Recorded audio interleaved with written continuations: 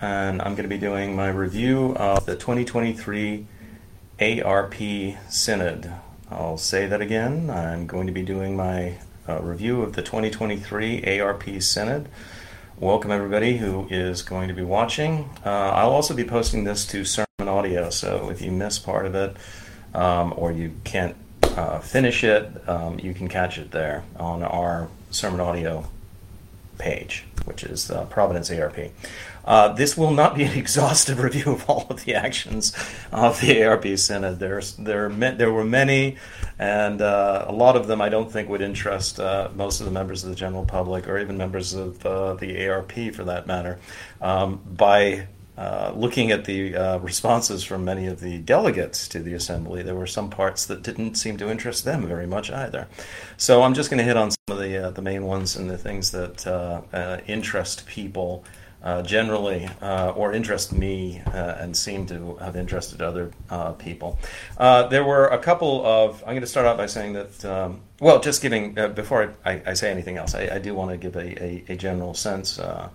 I am still happy to be a member of the ARP. I love my brothers there. It's an entirely different spirit from the PCA. This is not to say that this is an infallible organization. It is not. It is still the church militant, not yet the church triumphant. The only sinless church that we will ever have will be the one that we are part of in glory. And the ARP is not yet in glory. So we continue on and we make mistakes, but that's the way of it. But there are many things about the ARP that I sincerely appreciate over the PCA.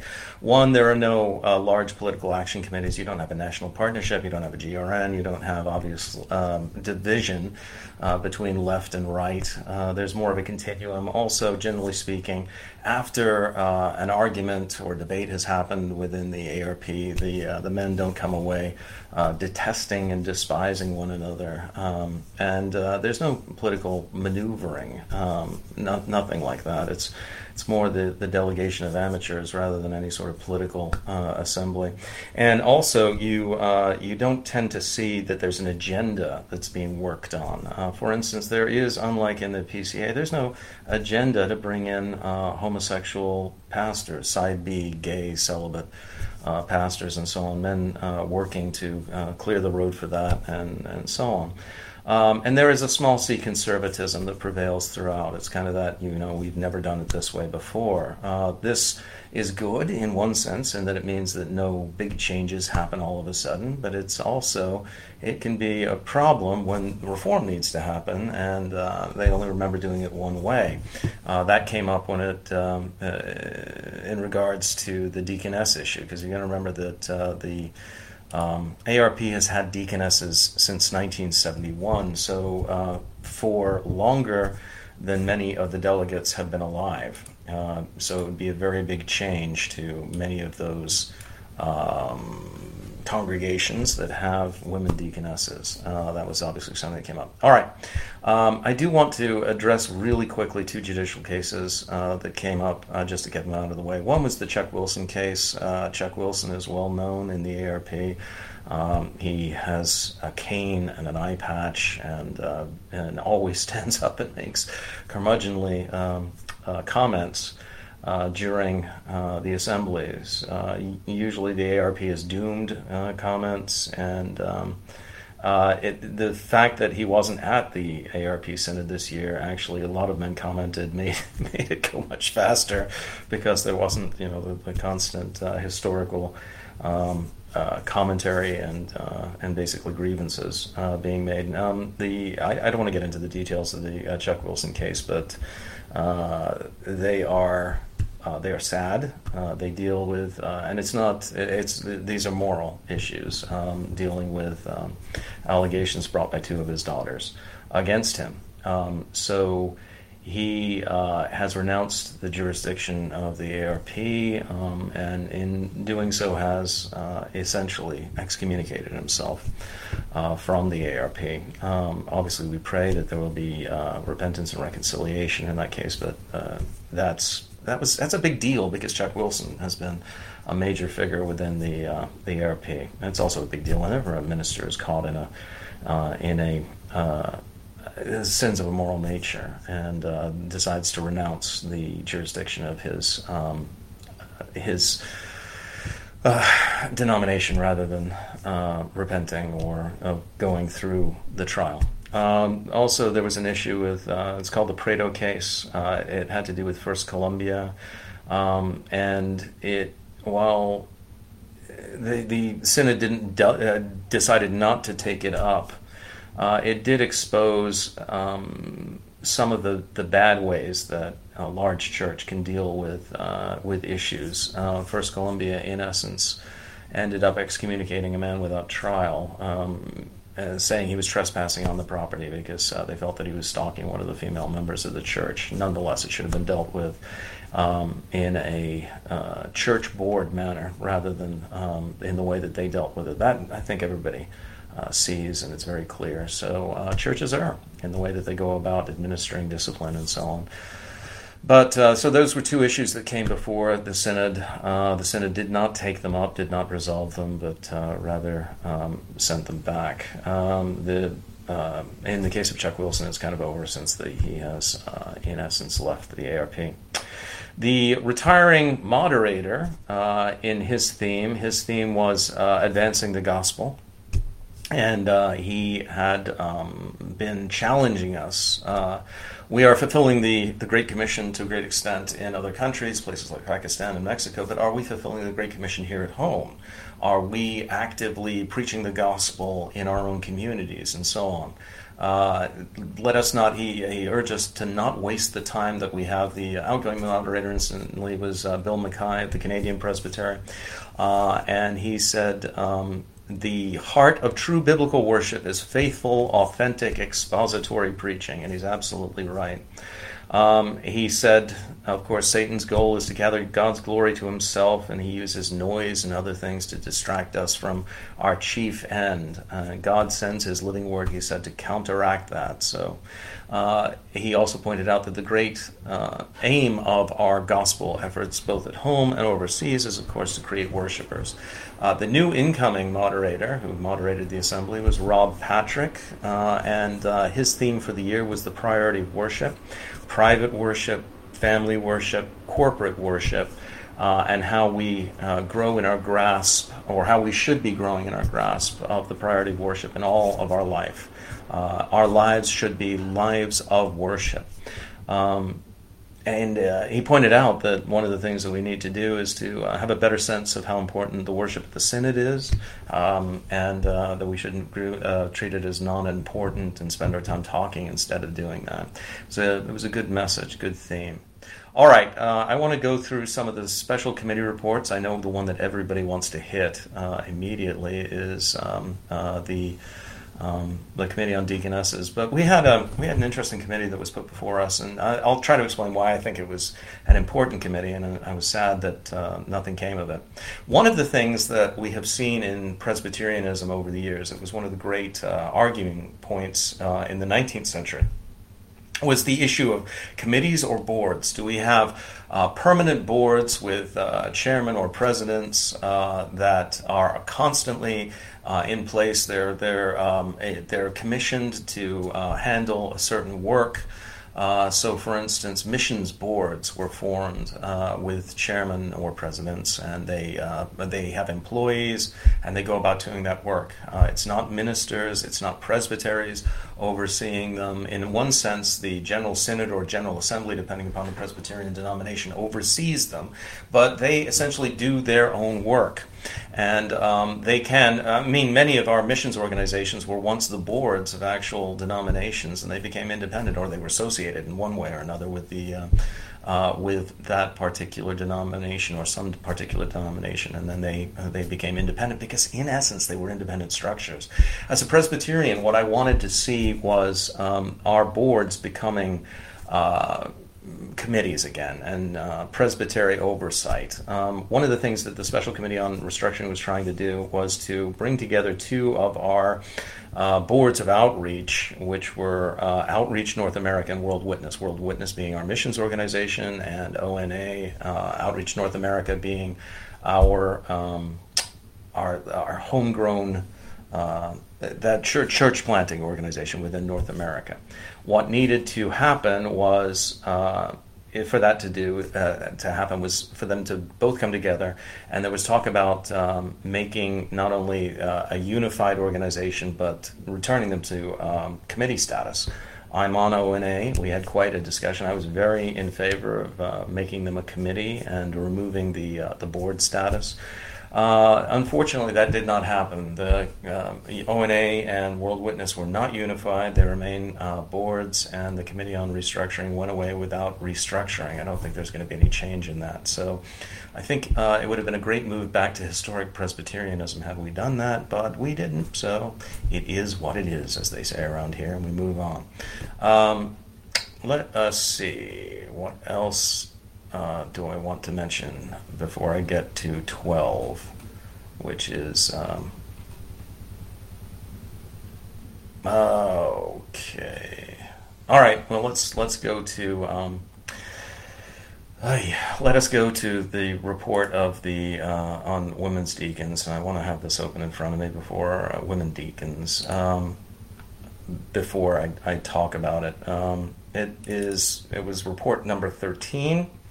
The Special Committee on Women Deacons. Now, when we originally tasked the committee with, then this was 2 years ago, tasked the committee with producing a report on women deacons. And incidentally, several brothers pointed out women is a noun, therefore it should be female deacons as an adjective. A lot of us would prefer to simply say deaconesses to make it simpler, but we were stuck with female deacons or women deacons as the way of referring to them. When we tasked the committee with this 2 years ago, what we were hoping for, I think what the majority of the men there were hoping for, and certainly the men who had proposed this, was that we would get a thorough exegetical survey of the evidence in Scripture for women being deacons or against women being deacons. Regardless of where the report fell on that, we were expecting that the primary work would be done with the Bible and perhaps some supplementary information regarding how Presbyterians had dealt with that issue in the past. Unfortunately, that didn't happen. The report that we received was not, I think, what anybody really wanted. And I'm not speaking here in jest, or I don't think I'm speaking in terms of a bias that I have. I'm obviously against women deacons. I'll be absolutely frank in saying that. But the report that we received back, and you can go to Building Old School Churches, which is biblebase.wordpress.com, if you want to read my paper in response to their paper. The paper we received, although we had, and that's the other thing, we don't know who was on the committee. It was an anonymous report. We only know the name of the chairman of the committee, Bill Evans, and Mark Ross indicated. Mark Ross is a theologian at Erskine. He's also a member of First Columbia, one of the largest churches in the ARP, and is an advocate for female deacons. He made it very clear that he had been on the committee as well. But that they did not want to do the exegetical work. They did not want to open that up. But, if you're not going to do the exegetical work, why did this take 2 years? I mean, they produced what in essence was a 2-page paper with footnotes. And I think one pastor could have cranked it out in a week or less, maybe even a day or two. The only thing that would have been difficult would be cobbling together some resources and quotes. Basically, it stated, let's keep the status quo. Let's continue on with women deacons. Their recommendation was, let me read it to you in its full. Recommendations: the committee recommends that the current policy regarding women in the diaconate be reaffirmed, and that the memorial from First Presbytery not be adopted. Now, the memorial from First Presbytery was filled with exegetical material that dealt with the Bible. It also had appended to it Bob Cara's excellent paper on why he doesn't believe, Bob Cara is another theologian, he's at RTS, why he doesn't believe that women should be deacons. And for the paper not to deal with their argument at all, seem to me to be to make the answer completely inadequate, if not reprehensible.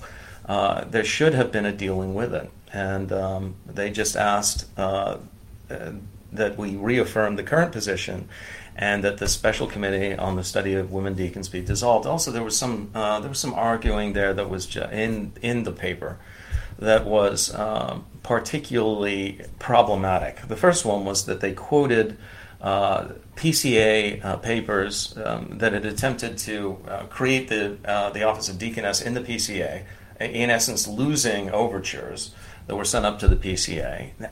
Why would you quote a losing overture to support your position?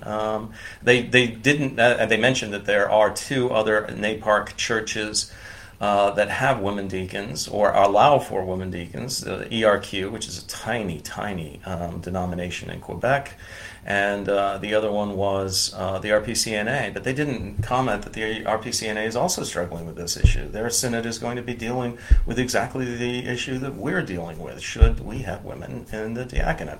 They're studying the issue. So this is not very strong support. And the idea of we're going to do it because other churches do it, I mean, that's never been a good way of doing your theology.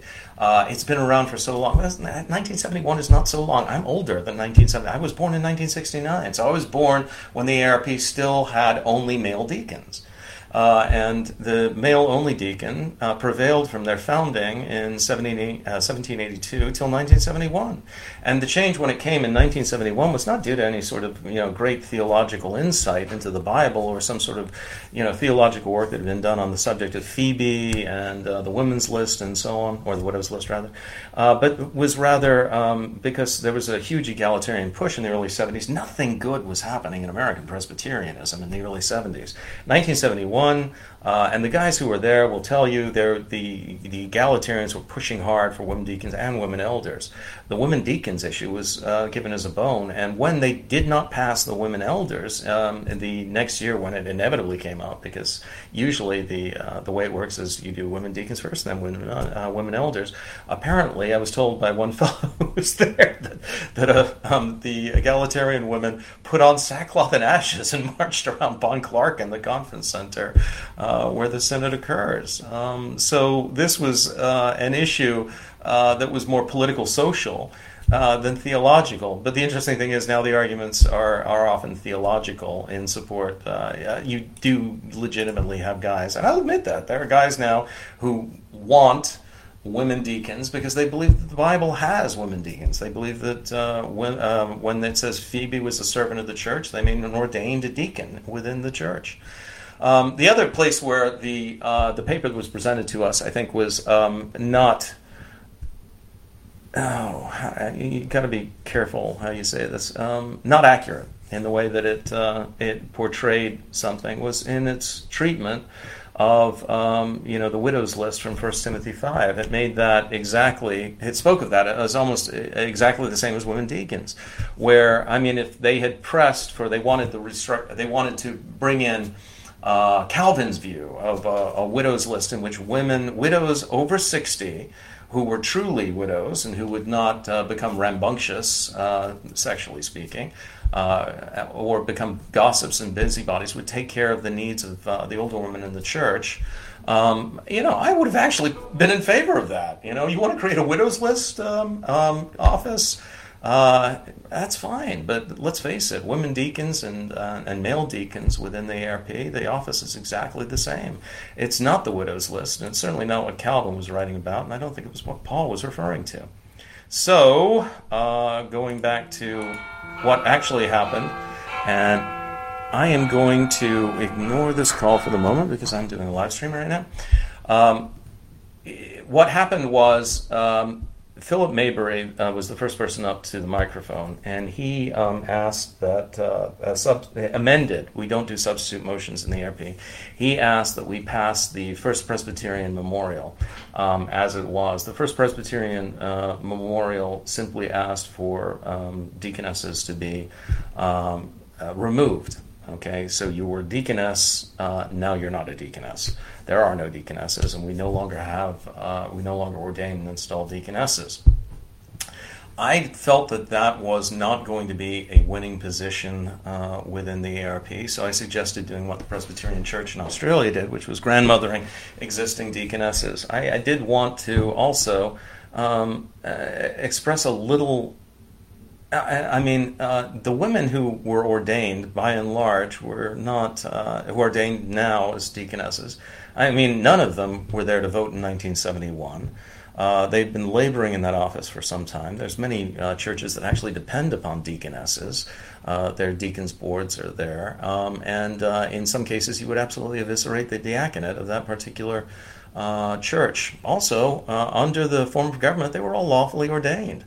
So I wanted to do what the missionaries in Africa do when they come with when they encountered polygamy. They wouldn't say to, well, initially, actually, the first missionaries had said to men with multiple wives, pick one wife, divorce all the others.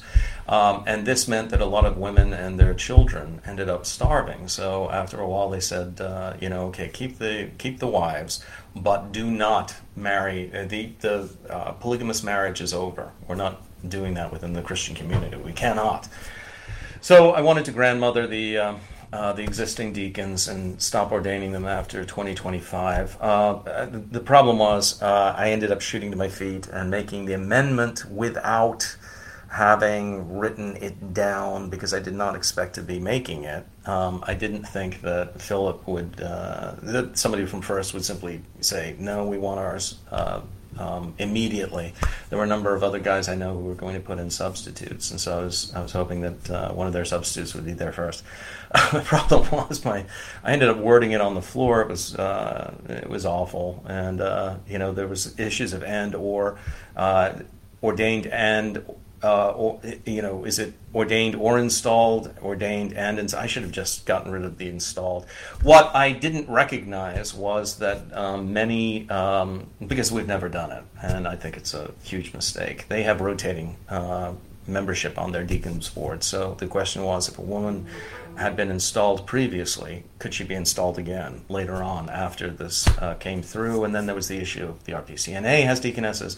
If an RPCNA deaconess goes to an ARP church, can she be installed on the diaconate? Since she's already ordained, she doesn't need to be reordained in some churches. Anyway, so that my attempt to introduce the grandmothering clause was a failure both in my wording of it and in what eventually happened. It was not adopted. There was also, I got hit by traffic going in both directions. The men who want deaconesses and who have the rotating deaconess boards, or have rotating deacon boards with deaconesses, female deacons on those boards, did not want this. And then the guys from First who just want them gone and see it as something that was sin, and we don't grandmother sin. This is a false office, not biblical. It needs to go right away. So they were angry with me as well.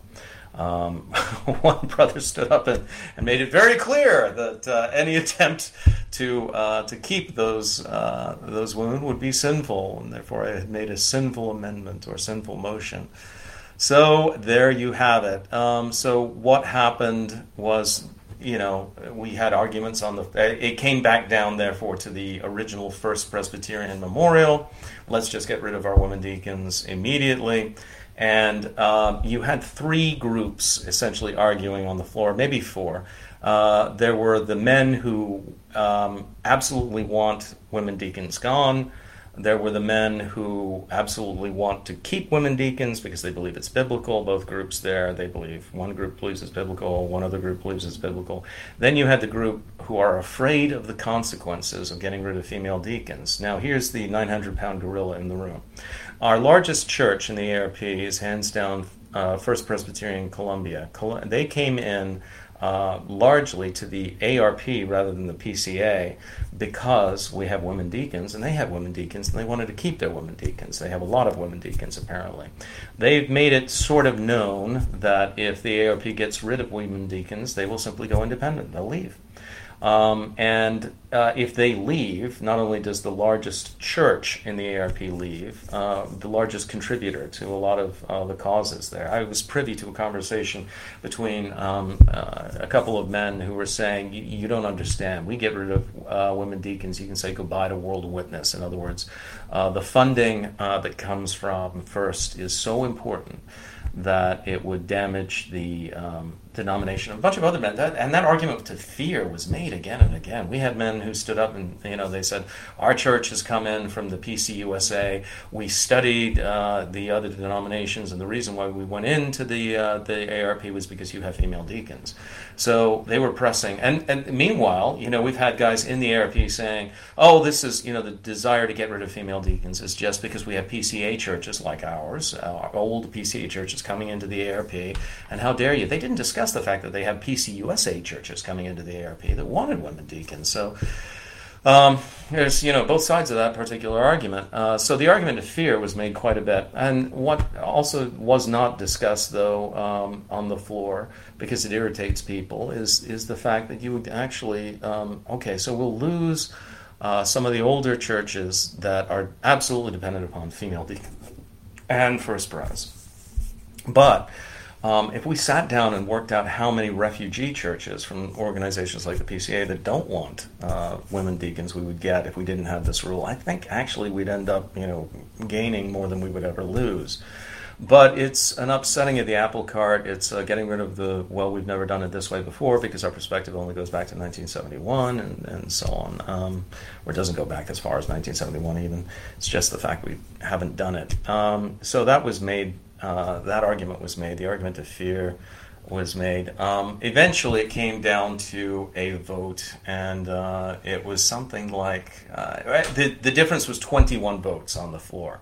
Now, this was encouraging to me in one sense. As they put it, the Synod is sharply divided on this issue. It's almost even. 21 votes is not a lot of votes, obviously. And looking at the people who voted, one of the things that you immediately noticed was that the men who voted for keeping the female deacons were older. Okay, many of them were men who probably voted for it in 1971 when it originally came around. The other thing that you noticed was that most of the younger men, by corollary, a lot of the younger men were voting against female deacons. What this means as time goes on, more men will be in favor of getting rid of female deacons than will not be, just by the process of the time doing its work and the older men going the way of all flesh.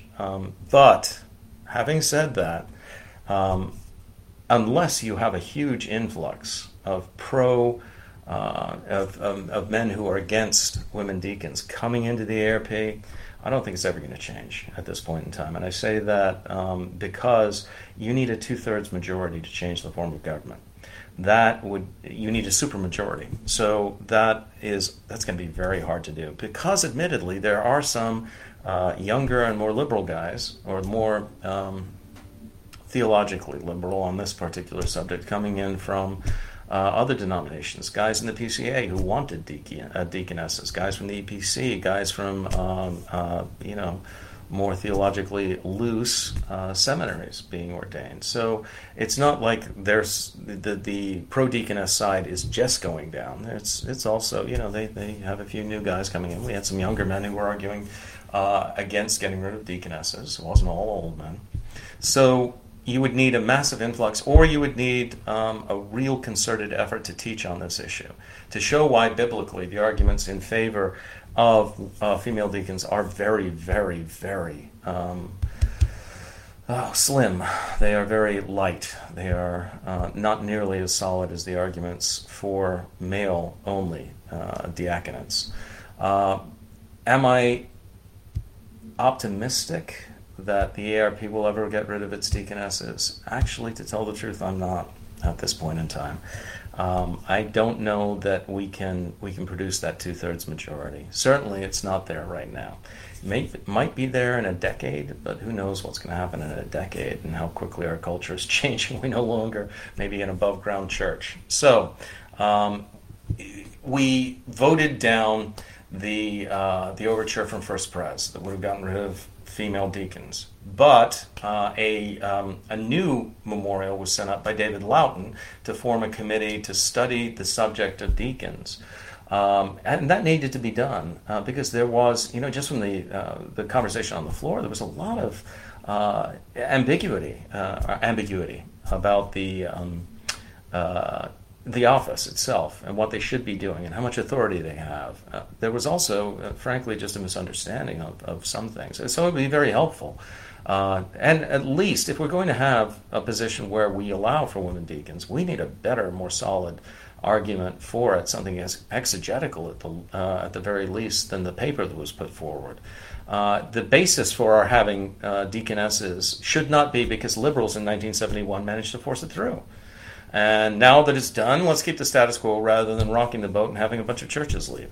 That cannot be the position that we're telling the world, It should be, well, we think that there are, some solid arguments within Scripture, here there are, that support this, and some actual historical basis for it. Although the guys on the pro-women deaconesses, female deaconesses side admit that it's the minority position in church history. They understand that. All right, so we've gotten past that. So we have a new committee that was voted up to study the subject of deacons. I must tell you, one fellow stood up and he was talking about how, it was one of the older fellows, and he made the point,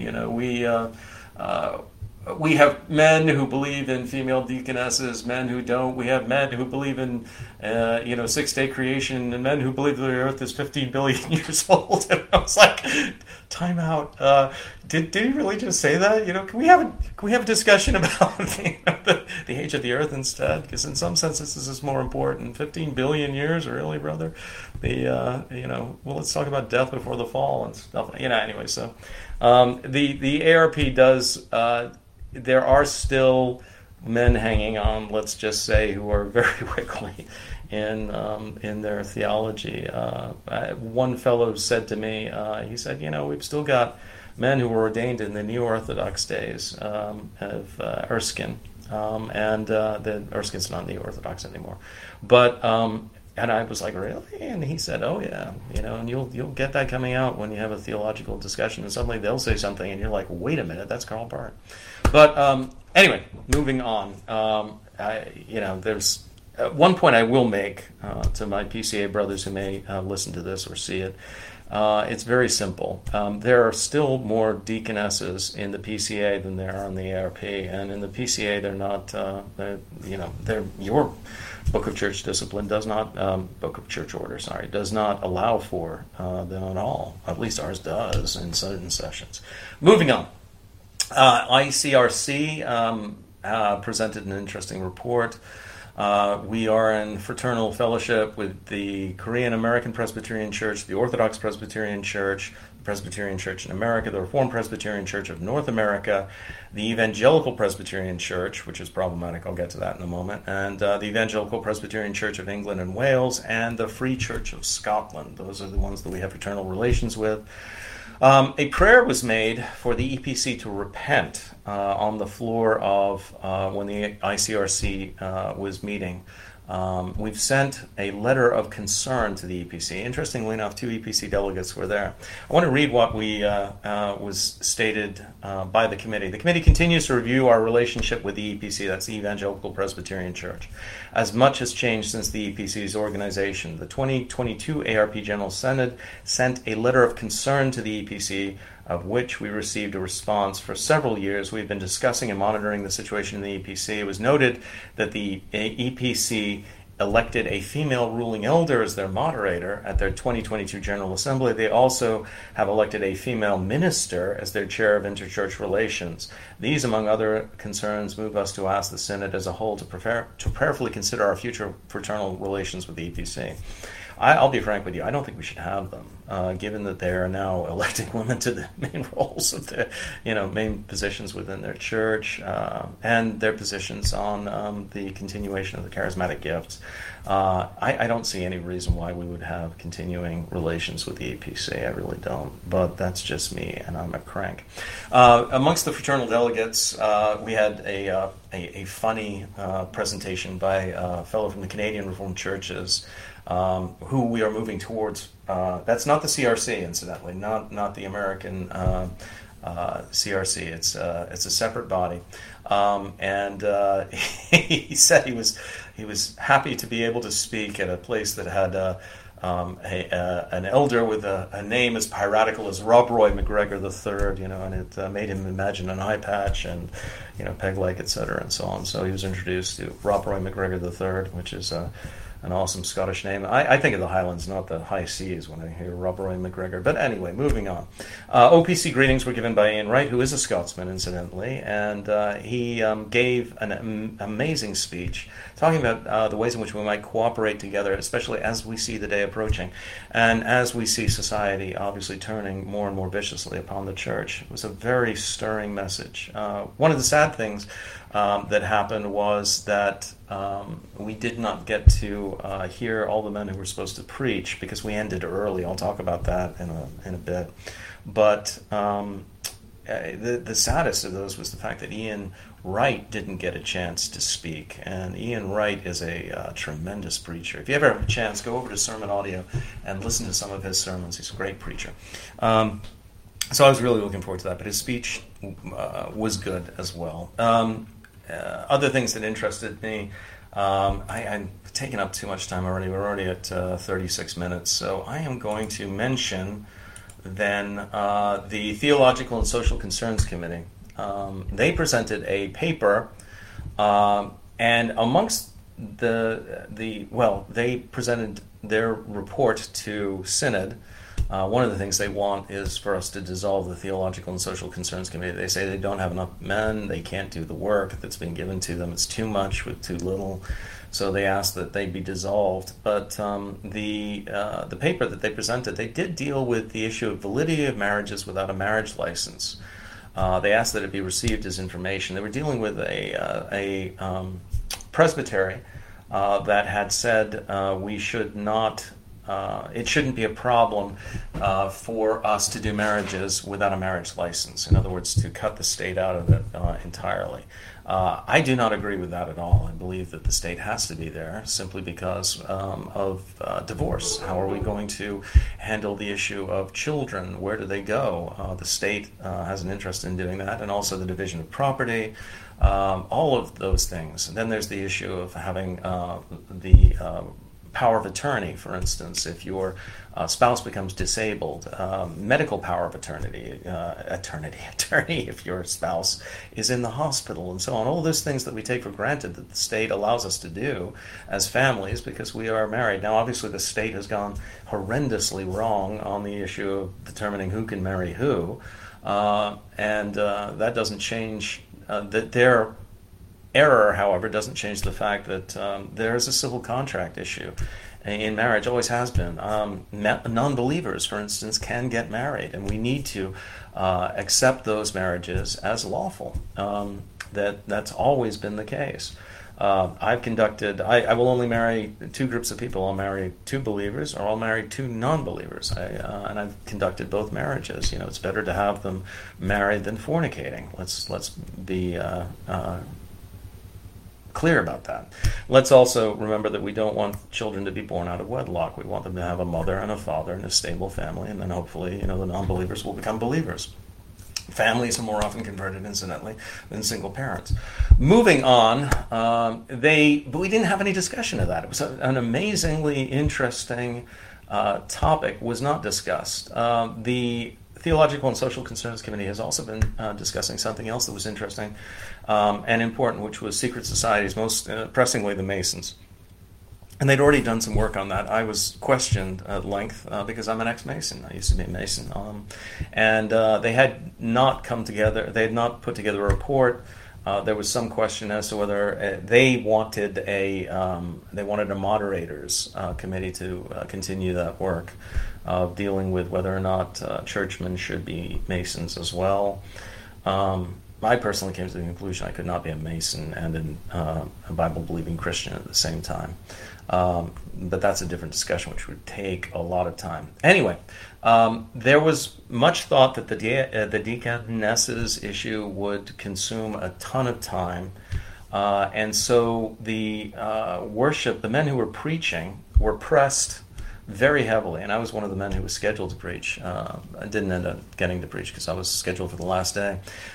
They were pressed to keep their sermons within 20 minutes, and most of them did it, but it meant they were racing through them. Some of the men clearly were just reading the manuscripts and had cut out sermon illustrations and so on. I thought that was a shame. It cut down on the liberty that men have in preaching and the declaration of the word. Now, I understand that there was fear that we would go overtime, and that there was fear, and that fear was based on the fact that the previous year many men had gone way overtime. I mean, I'm talking 50 minutes.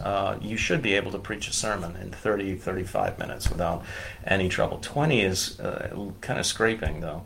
While I thought Jeff Kingswood did a good job within his allotted 20 minutes. He's used to speaking with time constraints in conferences in the way that other men are not. I did not appreciate that. And because I think all of the energy was focused on the deaconess issue, a lot of other issues kind of just slipped by, some of which I've discussed already, without any sort of debate at all. And as a result, we finished a day early. We went home on Wednesday, not on Thursday. We didn't even have the Wednesday evening worship service. So I do think that a lot of other issues that were important got short shrift. I've discussed some of them. And I would urge us in future as a denomination not to limit men to 20 minutes of preaching. That's constraining the spirit. 30 minutes, I would say, would be the minimum you should ever give a man in order to preach the Word of God. Half an hour. If he's worth his salt, he can pack so much edifying material within those 30 minutes. And also, he can illustrate the points that he's making rather than simply going bump, bump, bump, seriatim. You can bore a person to death in 20 minutes and with a sermon with no illustrations, nothing to get the mind going again, just theological point, doctrine, theological point, doctrine, so on. It helps if you give a man a little more scope to make his points. And I think some things were cut a little, doctrinally important things about worship that were cut a little short because of that. Anyway, that's just my opinion. Everything that I've discussed here, obviously, is my opinion. I do thank you, though, for listening.